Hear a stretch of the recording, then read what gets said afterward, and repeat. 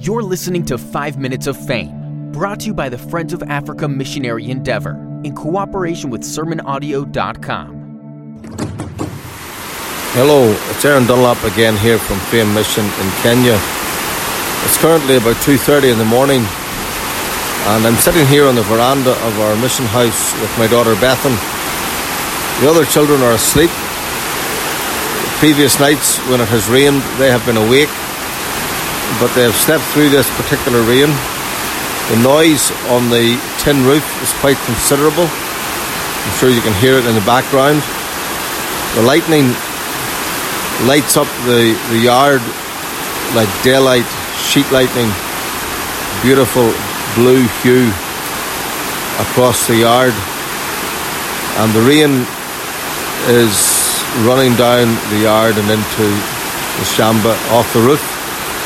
It is being harvested, going into our tanks, and we're very thankful for this rain. I've been explaining to my daughter here the importance of this. Back in North America and other parts of the world, we take rain for granted. It rains and we never think of the importance, but here, with every flush of the toilet, with every wash of the hand, we have to think of conserving the water that we have. And the people here are extremely thankful for this rainy season. The rains came early and they have continued, and the maize in the shamba has grown very well, and it's up maybe a foot now, and it's growing very well. We planted pawpaw trees and mango trees in our shamba last week, and we're thankful that they're coming on in this rainy season. Also, we're going to take some opportunity to plant other trees, shade trees, in the compound. It's always good to have plenty of shade trees.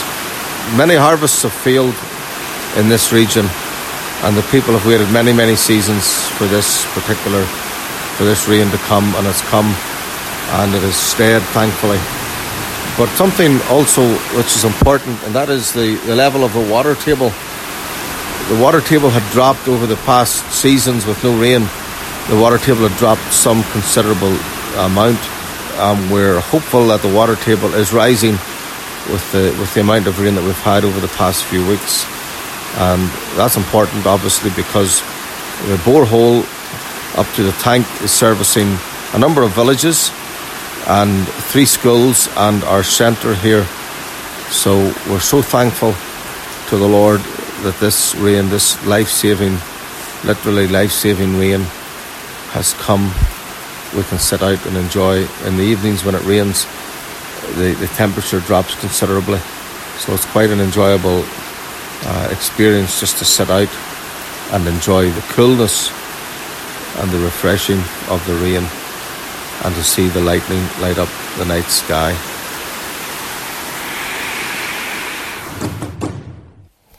It's 7:20 here in the morning. It has rained all night, and rained very heavily all night, and I am heading into Mwingi. We're heading into Mwingi to get some supplies.